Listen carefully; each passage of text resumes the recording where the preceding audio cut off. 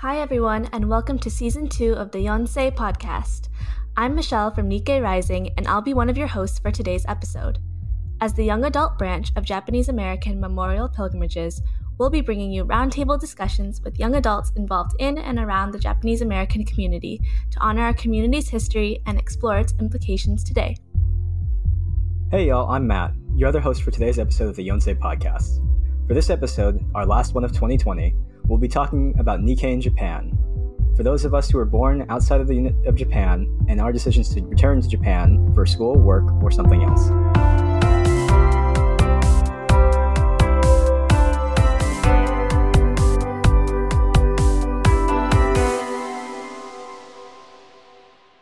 Our first guest today is Kristy Ishii, 4.5 Gen JA UCLA alumna from California, ex-JET program English teacher in Gunma, ex-agency recruiter in Tokyo, and also started her own business as a career coach. She's the current JACL Japan chapter president and former JACL Kakahashi participant in 2014. Welcome to the Yonsei, Kristy. Hi, everyone. Our second guest tonight is Mika Zattera. She's a 30.5 Gen JA from Chicago and went to school at USC, where she was president of the USC Nikkei Student Union and also a former Kakahashi Project participant back in 2017. Welcome to the Yonsei, Mika. Hello. So to start, we'd love to hear a little bit more about what brought you to Japan, where you were located, and how long you were there. Maybe Kristy, if you'd like to start. Sure. So I went to Japan on the JET program in 2016, right after graduation. And I moved directly to this really small town called Tatebayashi in Gunma-ken, which is like 2 prefectures above Tokyo. And I was there for 2 years before moving to Tokyo for another 2 years. Awesome. Mika, would you like to share a little bit more about your experience? Sure. So I was going to school at USC, and then they had a study abroad partnership with Jochi Daigaku in Tokyo. So I lived in Tokyo for a semester, so around 4 to 6 months. And yeah. That's awesome. I think it's great that you both got to have different experiences and got to go for different reasons. And so sort of thinking about those reasons and what you got to do while you're in Japan, I think a few people probably know the answer, but what drew you to go back to Japan for more than just a vacation? What drew you to go back and live, work, study, and sort of uproot your whole life for a few months or a few years back to Japan? I think it's interesting that you say go back to Japan, because I feel like whenever we talk about Japan, we talk about going back somewhere, but we never really came from there. But anyways, what drew me to Japan was actually this kind of lack of Japaneseness that I felt come out when I went to Los Angeles, because I grew up pretty much in a non-Asian community in Salinas. So kind of like being the token Asian, I was always like the Japanese girl. And so I went to UCLA and met a bunch of Japanese nationals, Shin Nikkei, people from, households that spoke Japanese, and they had relatives in Japan. And I was questioned a lot, oh, are you Japanese? I'm like, yeah. And they're like, oh, so you speak Japanese? And I was like, no. And so that happened a lot in college. And I felt like I was kind of what people call a banana or something, like a Twinkie. I don't know. I didn't feel very Japanese. And so that was one of the main reasons, that plus reclaiming the language, as to why I wanted to go to Japan. Yeah, it's cool.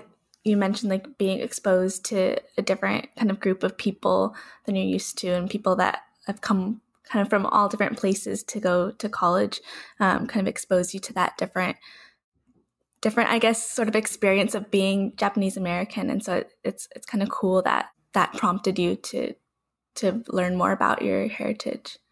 Okay.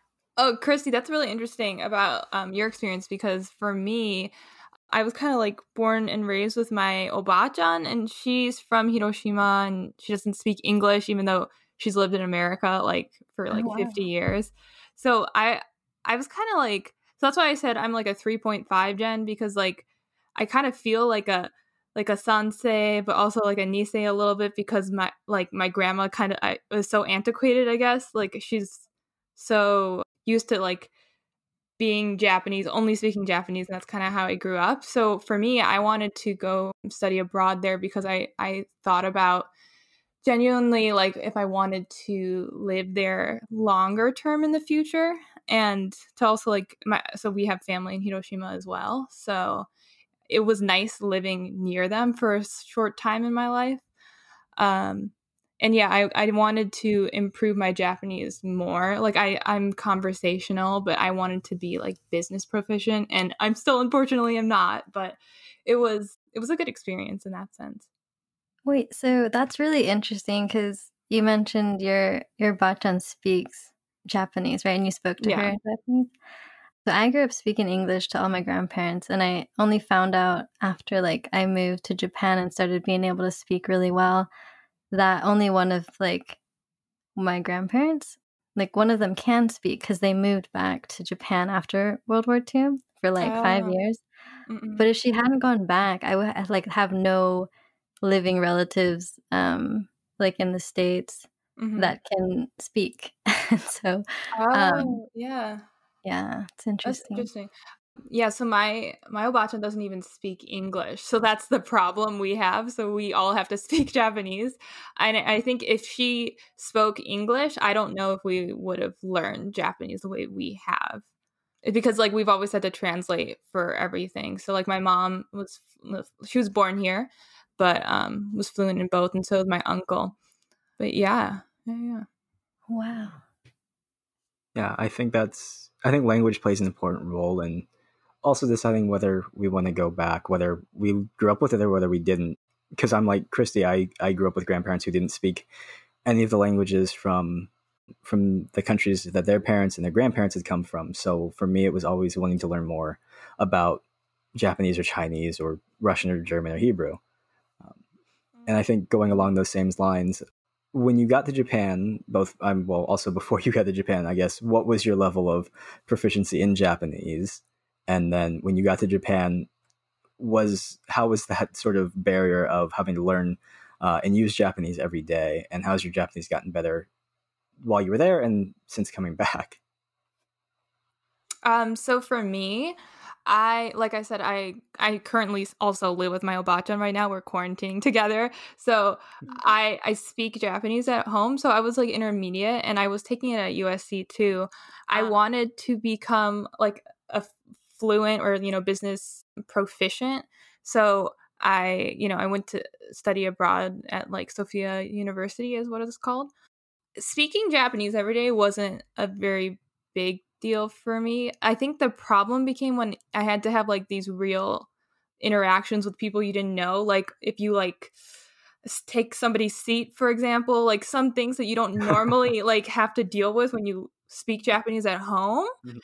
Because like, again, like the only Japanese I ever used was like practically. So like, oh, food's ready, and like, those kinds of things where like it gets too far if you're like ordering food at a restaurant and stuff. But like, I don't know how to like file for a visa in Japanese. Like that was hard for me, like those kinds of things. Like the really advanced Japanese, I definitely had a hard time with that. But otherwise, it was nice to be able to like think and like function in Japan for a little bit because of the language ability, I guess. That's super interesting, Mika. So for me, I started taking Japanese classes at UCLA. They have this like intensive course. It's like a 9-week thing, and they try to put in like 3 quarters worth of Japanese into 9 weeks. And I died. Wow. But oh my god, good for you! But it was really fun, and I met like my first Japanese friends at like in that time period over the summer, and I took, I think, up to level 5. It was like in I don't know, university levels or whatever. But then there was this gap between like when I moved to Japan and when I actually took that course, and so it was like maybe a year or so. And it was like learning in a classroom. It wasn't really using it every day. So when I got to Japan, I was so unprepared to function in the countryside. Yeah. Oh my God. Of course not. Yeah. Also, the accents are all different in every prefecture and everywhere. I completely understand that. Oh my God. Yeah. And like, I literally felt like I was 5 years old, and almost like when I did reflections, like looking back on that time, I was pretty much like disabled because I couldn't understand, right? Like what people are telling me, couldn't really get out like what I wanted to say. And that like plus just sticking out like a sore thumb because all my clothes were bought in the US. Like I didn't have the Uniqlo wardrobe that like everyone wore. And so Also, you're in the countryside too, so like the fashion is like so different. Yeah. Like you get it. Like I don't know. Yeah, I don't think people like I don't know how many people know what it's like to live in the countryside, but I definitely Actually my grandma's side in Hiroshima, they're from like the countryside of Hiroshima, so whenever we go to visit, it's like we're like on a rice paddy kind of thing. Like it's very rural. But I understand what you're talking about fashion because it's very different there, especially compared to Tokyo. So I get it. Yeah, totally. And like the language stuff, I mean, basic things like literally just writing my name and my address. I just remember like because like when you get an apartment, right? So on the JET program, they have an apartment there, but you still have to sign everything and do all the stuff at the like gyakusho and like you're saying, like the visa stuff, like anything that has to do with like your legal documents, like living in Japan and stuff like that. That's kind of Did they help you at all, or like did you have to do that all by yourself? Like there was always someone there, like standing watching over me, but like I had to physically like write most of it. Sometimes they would write it like for me, but it was just kind of like I remember going my first time. I was like talking to the gas guy or something, and he came over to the apartment, and there's no air conditioning in the kitchen, right? Because you know how like in the countryside, you only have this like one air con, like or whatever, like, and so there's some parts of the house that are super hot. And so JET program starts in the summer. So it's the August summer, like countryside. Tatabayashi was like one of the hottest places in Japan. Like it's usually top 3. Oh my God. And I was like kneeling on the ground, writing on this stool, writing in a pen. And if I messed up, I would have had to like get a whole new paper because everything, I don't know, you can't mess up on your name and stuff. So I'm like sweating, like trying to figure out how to write my sorry, I don't want to like my dang like address. And I felt so like dumb and like also ashamed that I couldn't do that. And so I don't know, the language thing was actually a really big struggle for me in the beginning, like the first half a year, because I put so much pressure on myself to be able to just like pick it up. I don't know what it was. Like I thought because I was like Japanese American, for some reason that would give me the power to like learn I get it. I completely get it. Like I had those same feelings as well, like when it came to like the getting the the national insurance. It was so embarrassing. I had like my host mom come with me, and that was nice, but it was also like you had to handle all these things essentially by yourself, and it's a little bit embarrassing when you're like, I completely get it when you said about writing your name down. I had the same experience. Yeah.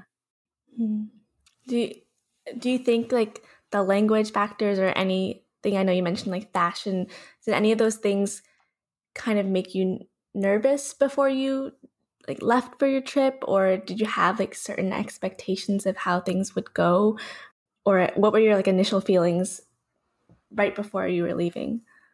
I was obviously nervous, but I was only living there for like a semester. So if I didn't love it, it wasn't like I was signing up for like a long-term stay. So I always had that in the back of my mind as kind of a comfort. But, I had been to Japan a couple times before that, like once with another USC program, and then once with and a handful of times with my Obachan.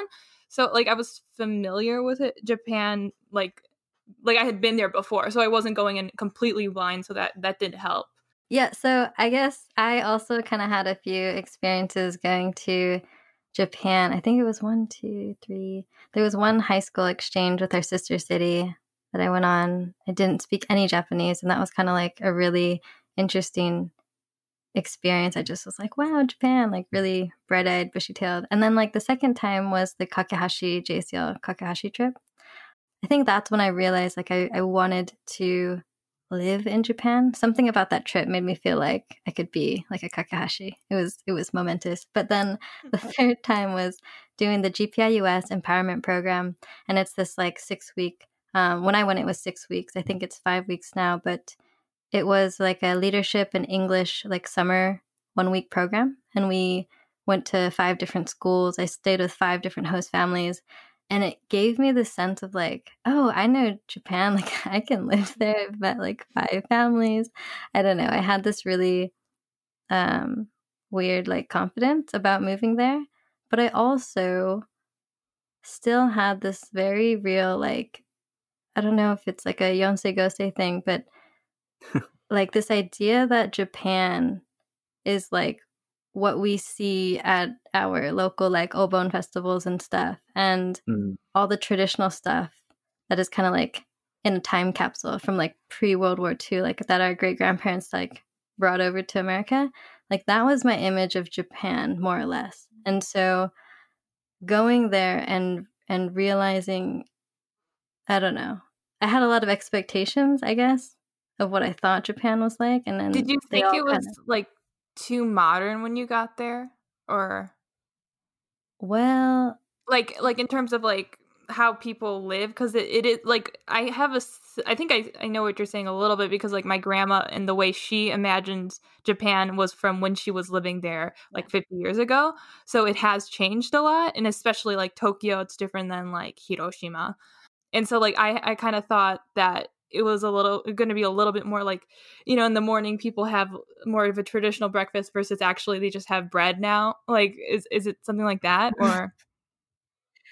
Yeah, no, I just like in my mind, I thought like everyone did like mochitsuki for like the New Year's, or I thought that, like really basic stuff, you know, like the stuff that I don't know. I went to this cultural like Japanese camp thing every year since I was a kindergartner all the way up until like 7th grade, and then you can like do volunteer stuff after as a high schooler. But it was called Hikari no Gakko, and it's like a 2-week summer camp that we did, and we learned like, I don't know, about Japanese culture. It wasn't like a J school. Like we didn't learn the language. We sang like hoikuen songs, and like we watched taiko, kendo, karate like demonstrations and stuff. So I had this like very textbook image of what Japanese culture was. But then when I went there and like I was hanging out with my friends like in Tokyo, so I'd go back and forth between Gunma and Tokyo, and all my like university friends, it just seemed like all that historical stuff, like, oh, why do we do this? Why do we do that? Like there wasn't really a known answer amongst like the youth. It was just kind of like the culture of Japan, I feel like, was more present and significant in the States. Whereas going to Japan, it's like everyday life and the traditions are kind of part of the past. And so I was like, oh, so like, yes, of course, duh, Japan is modern now. Like, I don't know what I was expecting, but I think the countryside, though, was very different. Like that entry point was super different than if I had gone to Tokyo.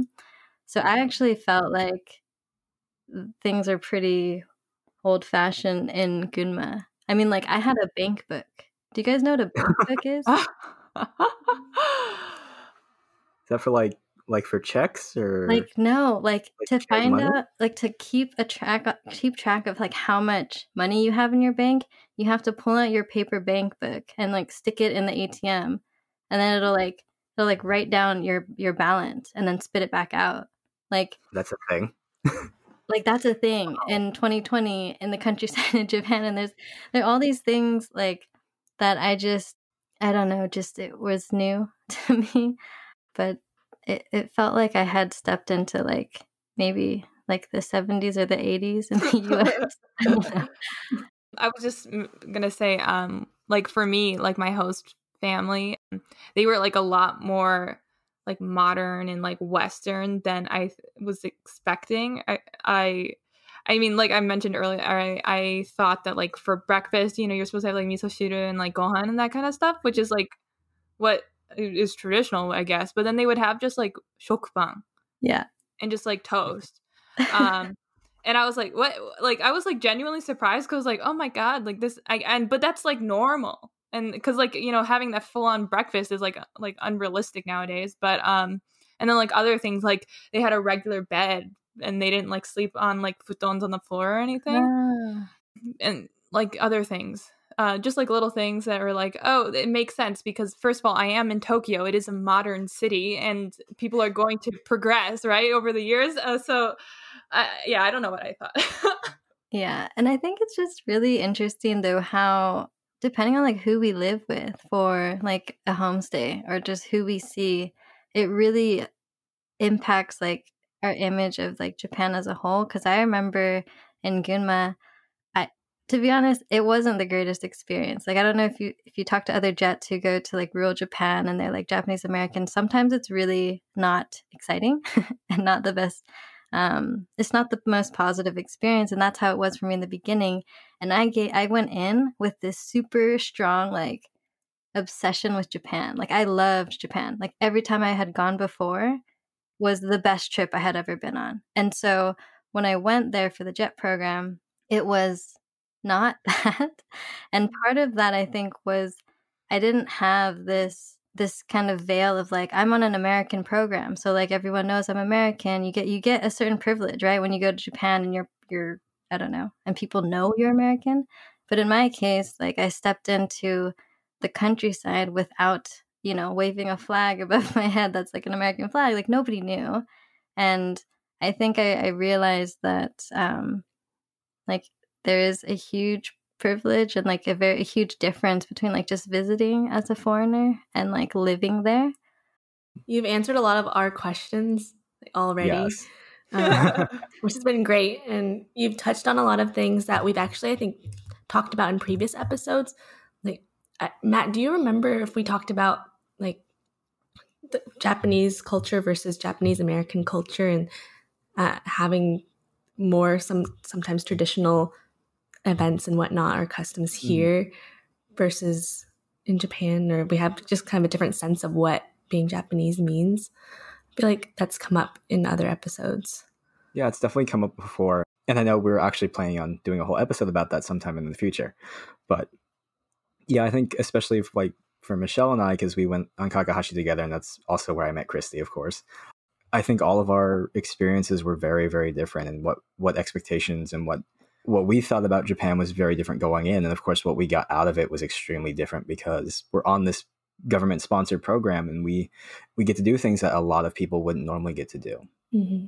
And we are sort of at times playing tourists. Like we got to do museum trips and we got to see castles and gardens and all these wonderful, amazing things. Like I'm sure Mika and Kristy both did when they were on Kakahashi.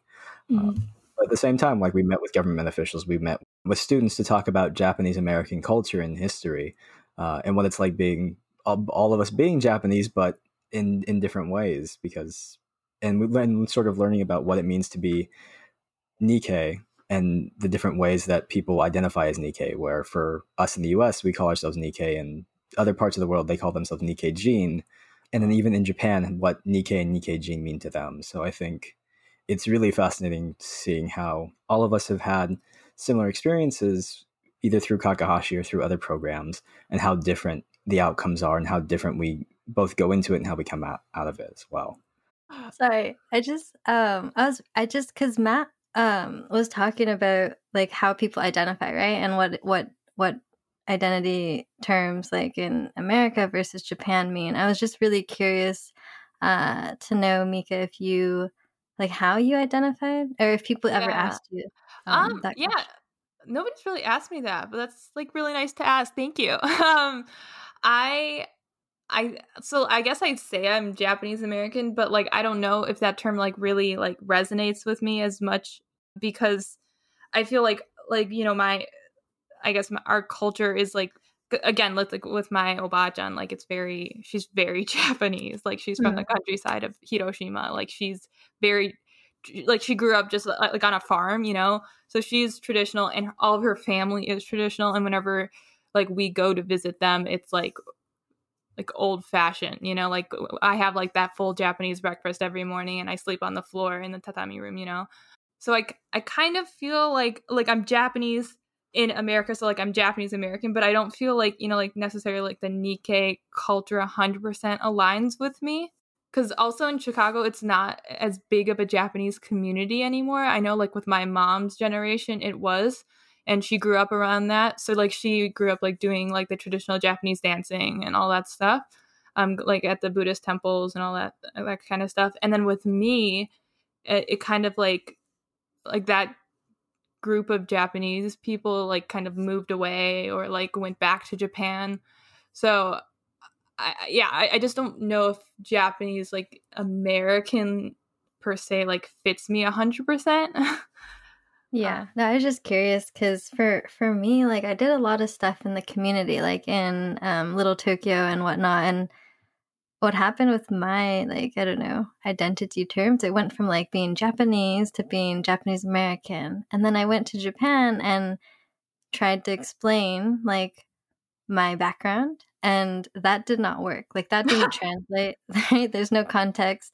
I tried to use like Asian American, and then I was like, oh, what? No, they wouldn't know what that means. And so that was really a big struggle point for me because I was like, it's the language, but it's also like, I don't even know what term would resonate because when you go to the countryside, it doesn't make sense. Like I guess it's a podcast, you can't tell, but like I'm like Japanese American on both sides. So I'm like Yonsei on my dad's side, Gosei on my dad's side, Yonsei on my mom's side. And so I can pass like in Japan as a Japanese person, but that doesn't register. Like a English speaking Japanese person who doesn't speak Japanese in Japan was seen as somebody who like was slow. Like I was told so many times like I don't know if I can say this on like omae baka da yo toka, like they would just tell me like, you know, oh my really God. stupid, like how like this happened a couple times and it was always an older like Japanese dude. I don't know if that's a It's trend a or man, whatever. right? It's never a woman, right? Yeah. So Okay, yeah. right. But it like that kind of stuff happened, and so I was just curious because I got asked a lot like what almost like what's wrong with you type of question because those first 2 years were solely like in the countryside, and so that was the first time I felt like I got exhausted like explaining myself. And yeah, so I don't know, I was just kind of curious. But Tokyo, but also I'm half Japanese, so on my mom's side Japanese, my dad's Italian. So whenever I'm in Japan, I always have to like overcompensate because they don't expect me to be speaking Japanese at all. Like they will speak horrible English to me before they will speak Japanese to me. So I always had that problem because I'm not Japanese looking. Like, I mean, I look half, I think, if you know that, but if you're not like open to that, you probably just think I'm a foreigner, which is what I look like, I guess. So like in Tokyo, like everybody would try to speak to me in English and I'd be like, no, you can speak to me in Japanese. It would actually be easier for me if you spoke to me in Japanese. But so then they're always like genuinely surprised, like I did some kind of hat trick or something when I speak Japanese, and they're like, oh my God. So then I always have to like, I always kind of lie and say like, okay, my mom's Japanese, like she's from there almost, because otherwise they don't get it. So then I'm like, yeah, my mom's Japanese and my dad's Italian, and then I'm like a spectacle. Like they're like, oh my God, that's so cool, you know. So like I almost have like the opposite problem from you because they don't have any expectations for me when I'm there. Yeah, it is literally yes. I get it. And especially in the countryside. But then like, so like when I go to Hiroshima, for example, like I speak the Hiroshima dialect because that's what my grandma does.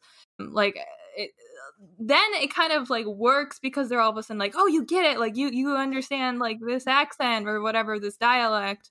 And then all of a sudden I feel like I'm welcomed into like even like like somebody I've never met before. Like I had like a weird interaction with somebody at a supermarket before. Anyway, that like works because I guess it's like the dialect, and also people in Hiroshima are like very, very proud to be from there. If they just look at me, they're like, oh my God, I want to take a picture with this white looking woman in the middle of nowhere, you know? Yeah. That was just my experience. Yeah, and I think that's another part of it is identity and how we identify with our Japanese heritage, or whether we identify as Japanese American or Nikkei or Nikkei gene for some folks. And I think that's also why we're so drawn to this part of our life. Because I mean, like for Mika, she's half for Michelle also and myself, we're all mixed. So I think it's a part of ourselves that we grew up with and that we, for whatever reason, strongly identify with. And why we identify with it so strongly is, I think it's just something that pervades the community. Like, we're just so proud of being Japanese American, regardless of whether we're full Japanese and we're 5th gen or we're mixed and we're 1st gen. It's just something that I think we've always been proud of. And I think that's always sort of also what brings us back to Japan. But I know you all touched on a little bit, sort of these challenges and things you didn't know, things that surprised you. But were there any other sort of stories of things that you weren't expecting that you really had to figure out and overcome in your time there that you think people should know about? Yeah, I mean, I guess like being half Japanese, and especially if you're a female, I think you're kind of like sexualized a little bit. I mean, that was like some of my experiences, especially like my other half friends. We all like, I also met a couple of other half friends while I studied around there too. And we always had like that issue whenever we were together. Like, catcalling isn't really a thing there, but like sometimes it would happen to us. And it was just like really weird. And like, you know, you would be on the train and they would just like stare at you because you look foreign, at least. I think that's the thing. So that was a little bit hard for me. And then also like I felt the pains of like being a woman in kind of like a male centric society. You know, I didn't have that before. And I didn't really notice it before when I would be on trips with my family, because you just don't see it when you're surrounded by like either one other Japanese people or two like males. Yeah. Yeah. No, it's so funny. Like, I feel like I could just have a forever conversation with Mika. But like, basically, yeah, Kristy, we'll start our own podcast. Don't worry.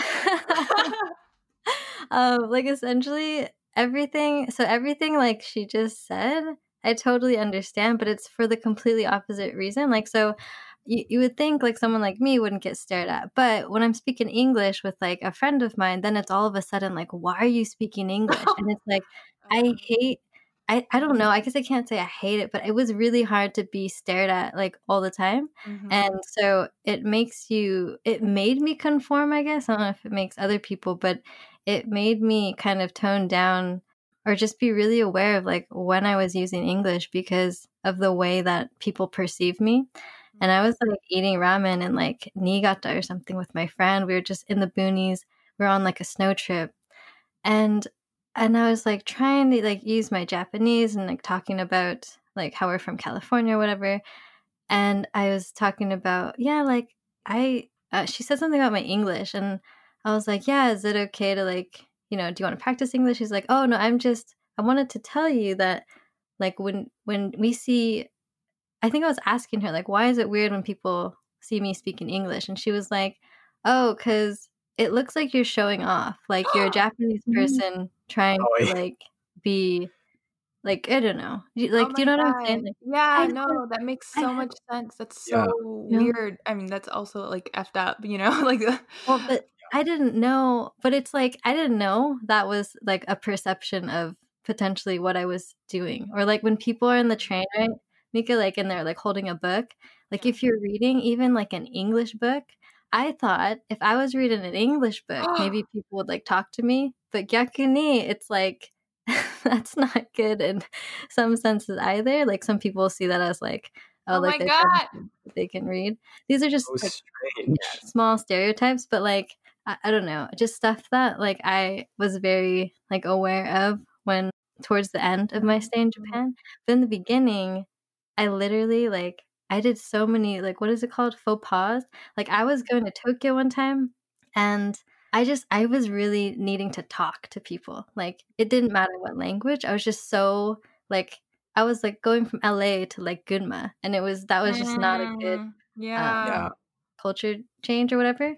So there's a 2-hour train ride to Tokyo, and I had a piece of like gum or something, and I just wanted to like start a conversation with the person next to me. So I'm in a train in Japan, which you don't talk on the train, you don't talk to strangers. You don't talk. And I turn to the person next to me, this dude, and I'm like, do you want a piece of gum? Oh my God. They freaked out. They were just like, oh, like kind of like, like kind of like jolted back, and I was like, oh, sorry. Like, I just, those kind of things, you know, you don't realize how awkward it is and how different, like, culturally. You shouldn't do that. Kristy, like what you're saying about like conforming. I mean, again, like I was only there a semester, so you were there way, way, way longer than I was. But I was feeling like even a couple months in, I started buying more similar clothes to what people were like culottes and all that stuff, right? Or like, especially in the middle of summer, I was like there in July, which is like the hottest, most humid in Japan, and I was like wearing long sleeves and long pants because that's what all the other girls were doing. And then if I did that, I did get stared at less. I mean, I still got, you know what I mean? But I started to conform, like, physically to them. And then it started, I mean, I was so uncomfortable because I was like sweating like so much, but I mean, it worked. Yeah. No, like clothes though, like, so you're talking about like being a lady, right, in Japan in a male dominated society. I guess we're really lucky because we hadn't, at the time, I hadn't entered like corporate America yet or anything, so I never felt any type of ceilings or whatever, or differences between like girls and guys. But I joined a baseball team in Gunma, and we're on the topic of clothes. I wore Nike shorts one day to their team practice. Oh, no. You know, the Nike running shorts? Oh, I know what you're talking about. Oh, no. Yeah. So, like, they're just, like mid-thigh. Well, depends. I'm short, so they're like mid-thigh on me. So they're not like super short. But in Japan, if you know this, but like people usually wear like leggings underneath their shorts. Exactly. I was just going to mention that. Did they mention that if you forgot your leggings or something like that? So they're dudes, right? So they were saying stuff like "ecchi da ne" toka. Like they would say stuff that was like you're being so risque, or like you're like, what are you doing? I can see your underwear. They could see like the white, like the like the white mesh underneath. Oh my god! God forbid they see something that. Oh my god. So it was like horrifying because I had been practicing with these dudes. I had my like baseball pants or whatever and socks usually, but it was like summer and it was really hot. And I was like, you know what? It's hot today. I'm just going to wear my shorts. And I couldn't have been more like, I knew like, it's so rough. I knew like I probably maybe, I don't know. I just wanted to wear shorts. I didn't think there would be that much of a like backlash. But no, the whole 2 hours, it was just like, there's a lot of heckling, and I tried to ignore it. And like, I was talking to, there's one guy on the team that I was like really close to, and I was like, why is it such a big deal? And he's like, well, you are the only girl on the team. I was like, okay. Like, okay. Yes, that's probably not the best choice of clothes, but it's just like, I don't know. There were good and bad things about like being on a men's baseball team. Like it was cool to be like the only girl like on the team, and like that's cool. Yeah. This is off tangent, but whenever I went up to bat, I played softball for like 9 years, so baseball wasn't like a huge transition for me.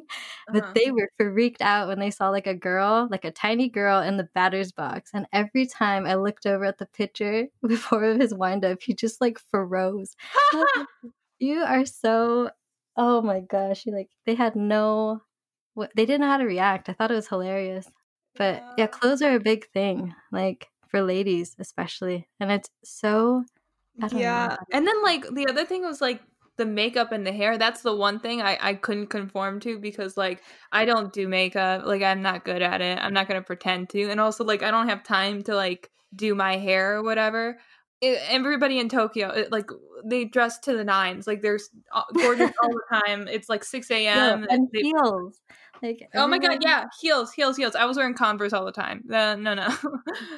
But yeah, I think for me though, like going into Japan in the countryside, like I wasn't supposed to wear makeup as a teacher. And then anytime I did something different to my hair, like there was a comment. It was like, kami kawatta ne. And I was like, yes, it changed. So they did? Like, so what? Like, there wasn't really a compliment. It was just more like, there has been changes that occurred without my knowledge. Yeah. Like this. Yeah. I don't know if you ever got that, but it was that, I remember that a lot. Appearance is so big. Like, and I think it's different because my hair is like naturally like brown. So then people are like, oh, did you dye it? Or like, like it's, they like that, right? Versus like, and then my hair has like a slight wave. It's not pinned straight. So then that's another conversation topic, even though it's like absolutely nothing special, right? I can only imagine kind of the experiences that you're talking about, because I've only been to Japan, well, twice. Once, and for the longest time, was on the Kakahashi trip, which is, very, very short. And the first time I went, I think I was like 5 years old, and so I don't really remember much. And my knowledge of the language has come and gone in terms that I tried to learn it in high school, and then after that, it just kind of vanished, unfortunately. But I just think it's crazy to hear all of this, and I was actually curious. We've been talking a lot about kind of the challenges that you had faced during your time there, but would love to hear kind of the highlights of your trips and what were your favorite memories or most memorable times there.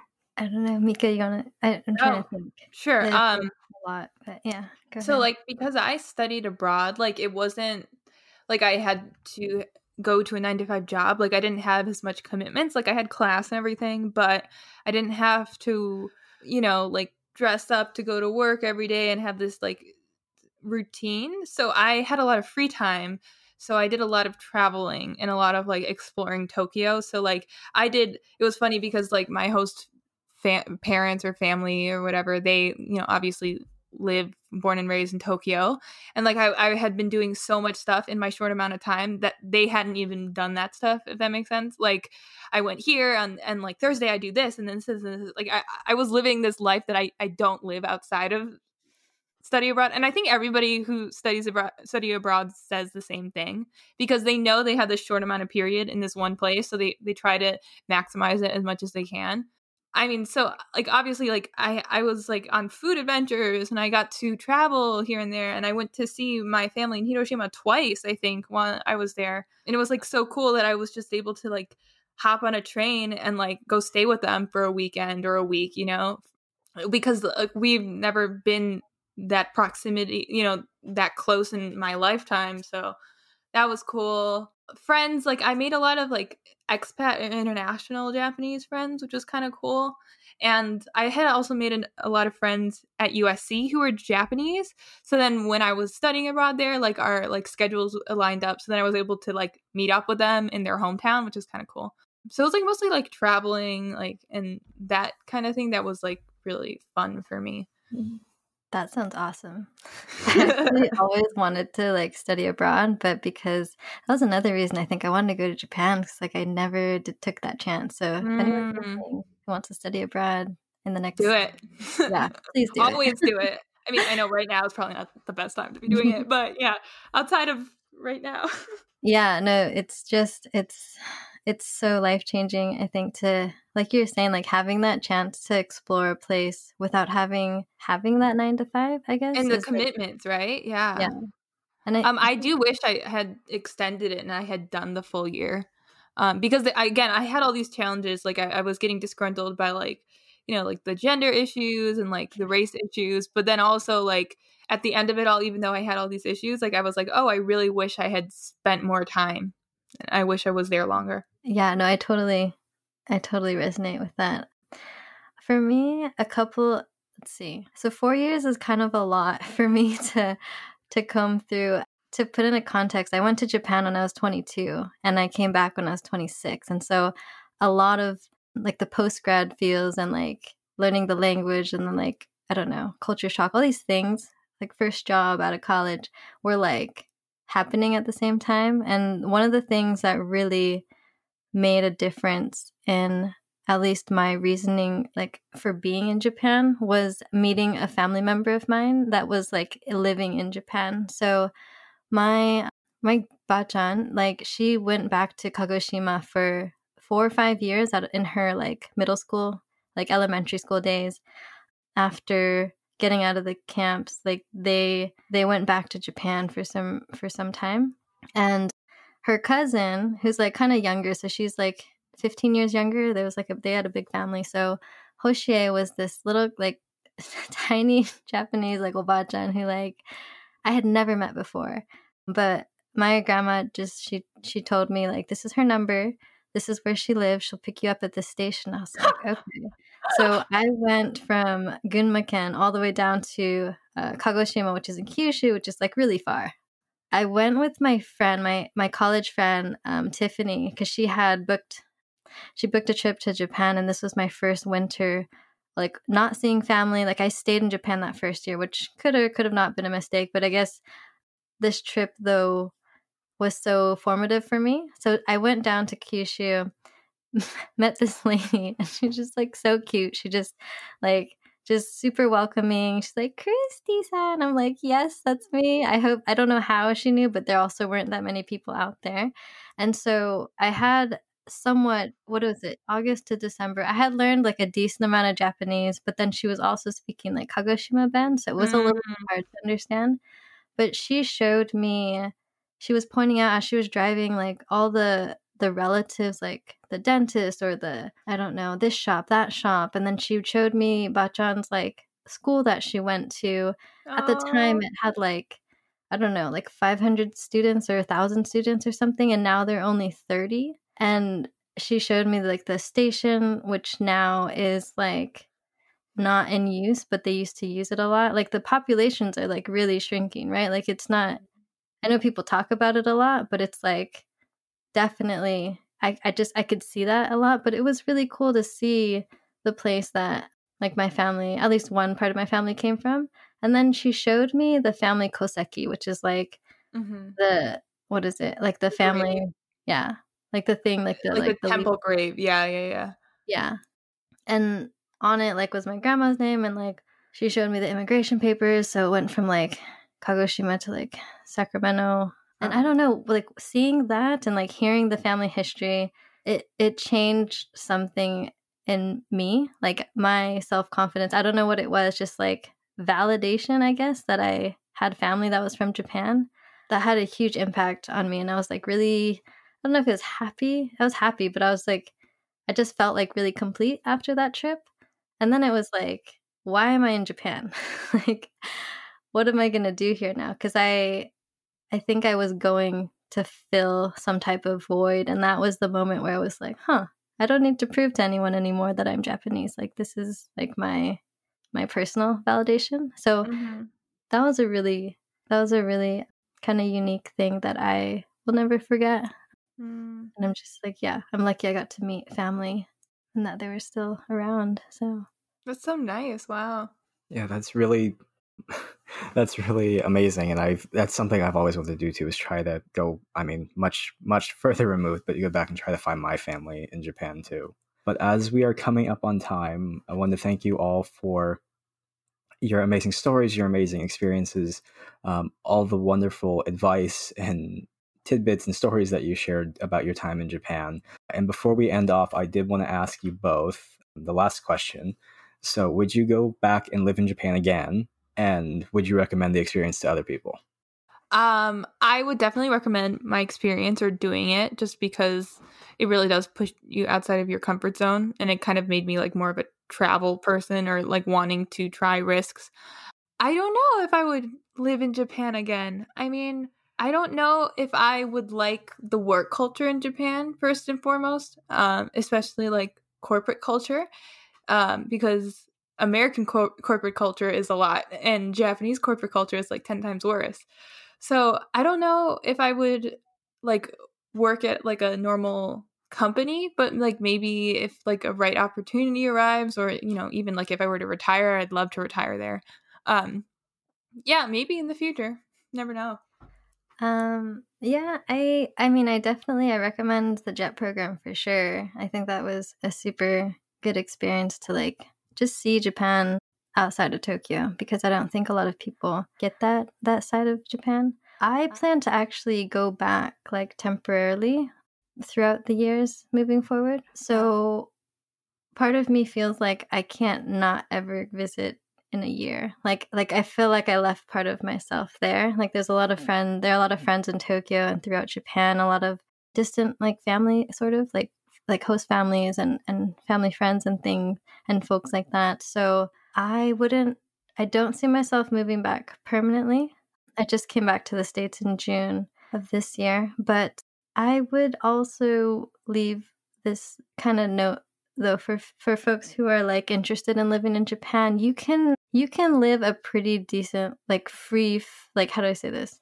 Pretty free lifestyle if you're working for a gaishike or like a foreign company that's like within tech or has a certain company culture, because there is this really strong stereotype that, especially with like Japanese companies, that you're working like, I don't know, like 12-hour days and stuff like that, which is true for a lot of companies. But the folks that I was friends with, so the bilingual like Japanese nationals, but also bilingual like I don't know, international folks working there, a lot of people actually had really wonderful lives. And if you're an expat in Japan, your living wage in Tokyo especially is so much cheaper than other places like in the States, like other cities. So it's a great place if you're just, you're single or you got like a partner and you just want to go out, have drinks with friends, come back on the train, not break the bank. It's like a really good place to